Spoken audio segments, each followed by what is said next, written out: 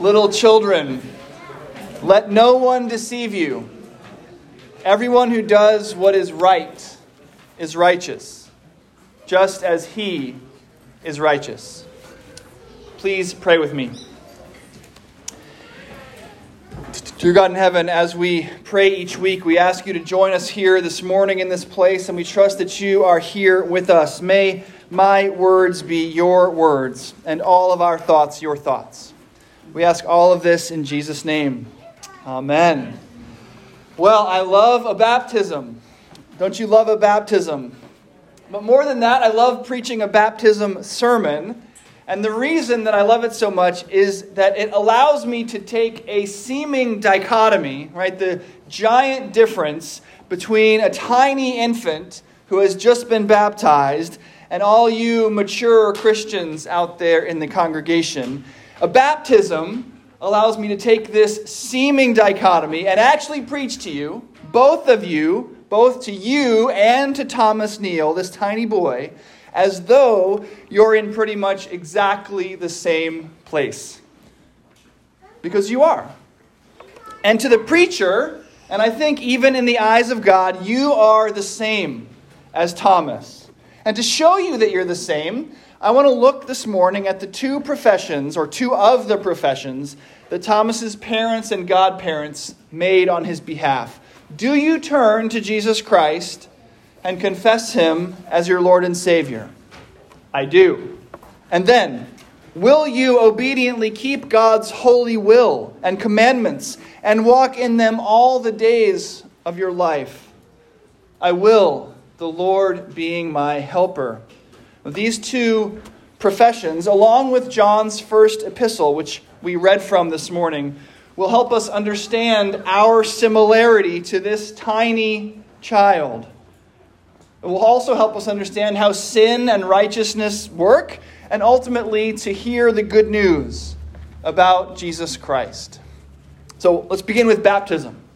Baptism is a wonderful picture of the work of God in the human life.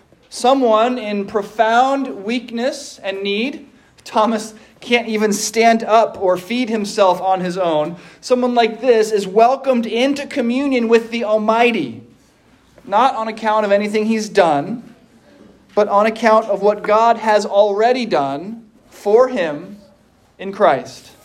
That's the good news that we're celebrating this morning, if I could give away the punchline to the sermon right here at the beginning. God himself comes down in the person and work of Jesus Christ to say to Thomas, before he could do anything to earn such a thing, "Child, you are mine." And he does the same for you. You are just as weak. You are just as needy. Now, you may be able to physically stand up and feed yourselves, most of you, but your life and the sin that mars it forces you to identify with Thomas in your weakness and need.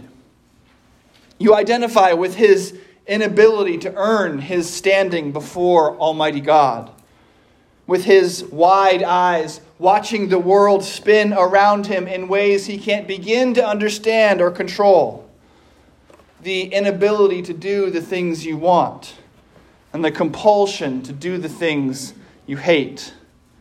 You know what that sounds like to me? Just about every day of the week. It's what St. Paul called this body of death.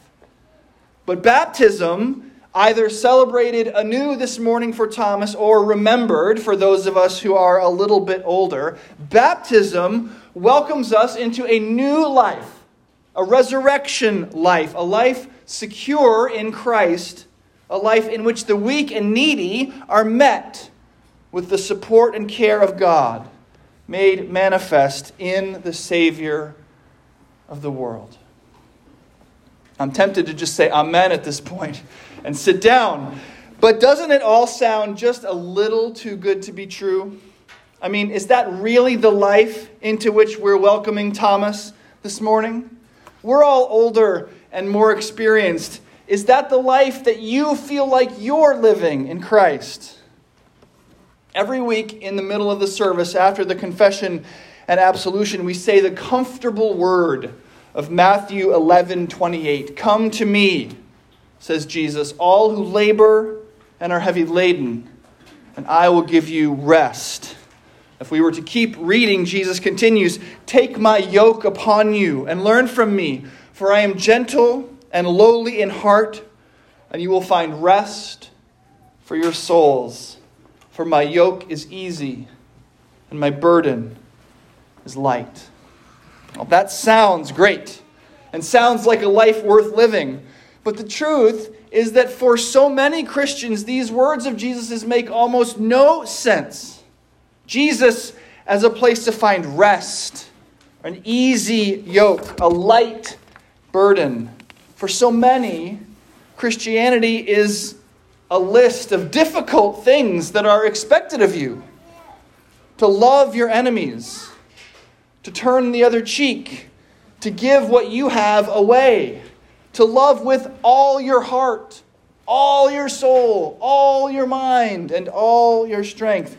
That doesn't sound restful or easy or light. And then John swoops in from our reading this morning and seems to confirm our worst fears. Everyone who commits sin, he writes, is guilty of lawlessness. Sin is lawlessness. You know that he, Jesus, was revealed to take away sins, and in him there is no sin. No one who abides in him sins. No one who sins has either seen him or known him. Little children, let no one deceive you. Everyone who does what is right is righteous, just as he is righteous. No one who sins has either seen him or known him. So Thomas, be afraid. Be very afraid. Maybe the Neils want to reconsider this little club into which they've initiated their son. Maybe it's not so great after all. And lest you imagine that this is just a caution for Thomas, it applies to all of us who are already initiated too. No one who sins, says John, has either seen Jesus or knows him. So which is it? Is Christianity a religion in which Jesus comes to save weak and needy sinners? Or is Christianity a religion in which adherents are called to be righteous like Jesus? How are we to understand John's intense words about righteousness and sin here? Certainly, those of us who are honest with ourselves are well aware that even as Christians we sin. Can there be good news for us? Or are we just welcoming Thomas into some incredibly legalistic and moralistic club from which any mistake will get him thrown out? Now, in order to understand what John is saying to us about sin and righteousness this morning, I want to take you back to last week's reading from this same letter, and coincidentally to another of our weekly comfortable words. This is what we read last week from 1 John chapter 1, and actually into the very beginning of chapter 2. So we read this morning from chapter 3. This is what we read last week from chapter 1. This is the message, says John, we have heard from him and proclaimed to you that God is light, and in him there is no darkness at all. If we say we have fellowship with him while we are walking in darkness, we lie and do not do what is true. But if we walk in light, as he himself is in the light, we have fellowship with one another. And the blood of Jesus his Son cleanses us from all sin. If we say that we have no sin, we deceive ourselves, and the truth is not in us. If we confess our sins, he who is faithful and just will forgive us our sins and cleanse us from all unrighteousness. If we say we have not sinned, we make him a liar, and his word is not in us. My little children, John loves referring to us as little children, I'm writing these things to you so that you may not sin. But if anyone does sin, we have an advocate with the Father, Jesus Christ the righteous. And he is the atoning sacrifice for our sins. And not for ours only, but also for the sins of the whole world. Now, I know this is a lot of scripture to keep in your head at one time, but remember that John is writing this as a letter, meant to be read all at once. So it's important to understand that when John writes something scary, like he does in John chapter 3, it must be read in the context of the good news that he's already assured us of in John chapter 1. John has already acknowledged that we all sin. More than that even, he says that if we claim otherwise, that we don't sin, we make ourselves and God into a liar. He admits that he'd prefer it if we didn't sin, but then reminds us that if, when we do sin, we have Jesus. We have a comfortable word. If anyone does sin, we have an advocate with the Father, Jesus Christ the righteous. He is the atoning sacrifice for our sins and for the sins of the whole world. So clearly, John is not talking in our reading this morning when he says that only those who do right are righteous and that no one who sins has either seen or known Jesus. John is clearly not talking about a sin or even sins plural being enough to separate us from the love of God in Christ. No, indeed, we have an advocate, remember, Jesus Christ the righteous, who speaks up for us in just those situations. We are covered by his righteousness. Our sins were taken to the cross and left there forever. His righteousness is given to us and is sufficient on its own to reconcile us to God the Father. Now, this good news radically changes how we are to understand the one who sins here in John chapter 3.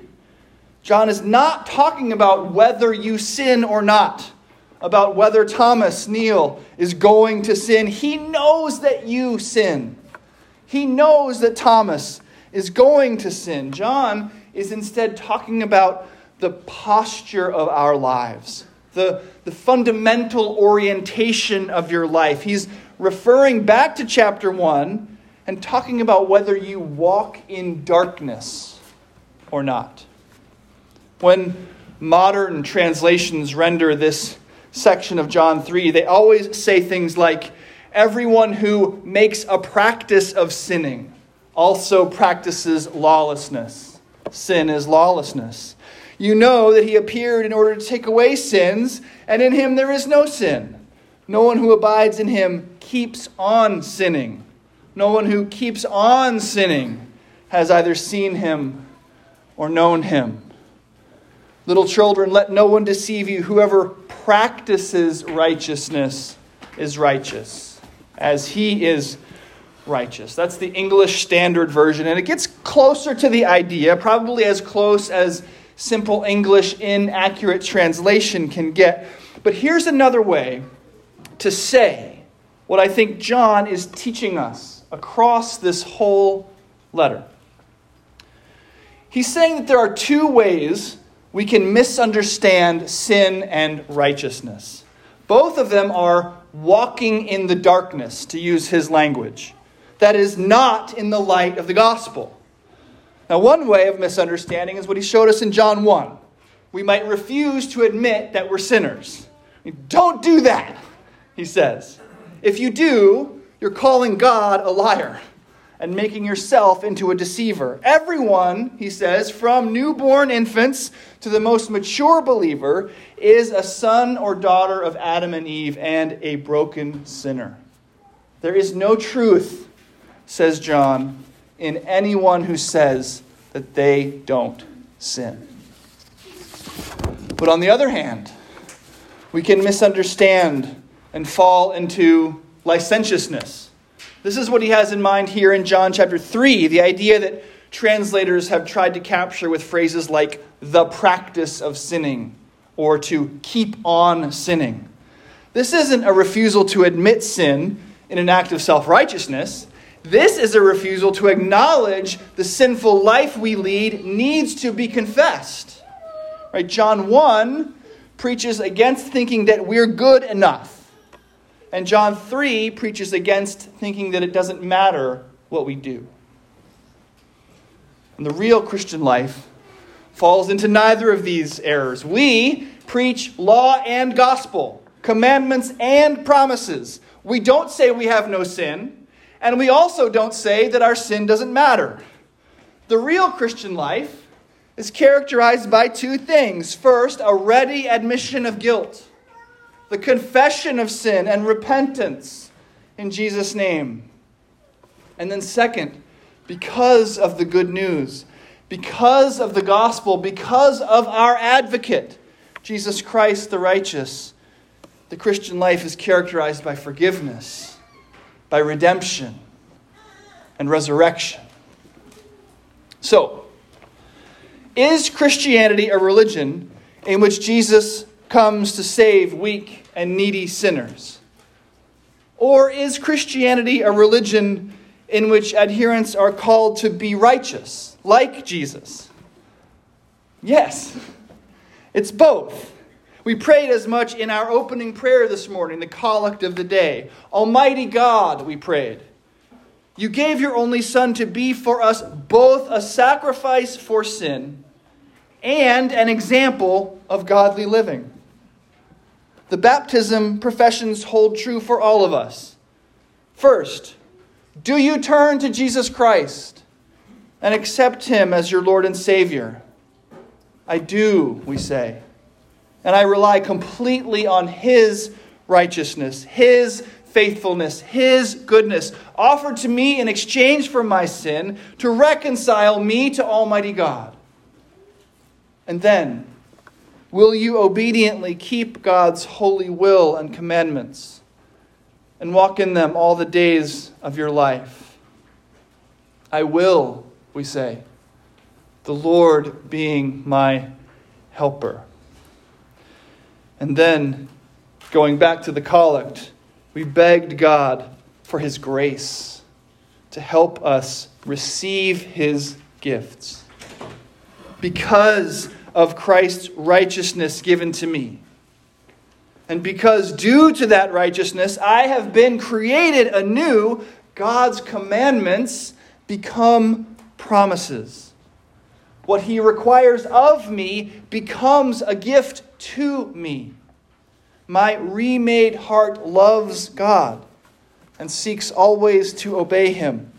Indeed, it is only ever with the Lord's help, His righteousness freely given to me, His indwelling Holy Spirit and supernatural care and leading, that I or anyone could ever walk in God's will.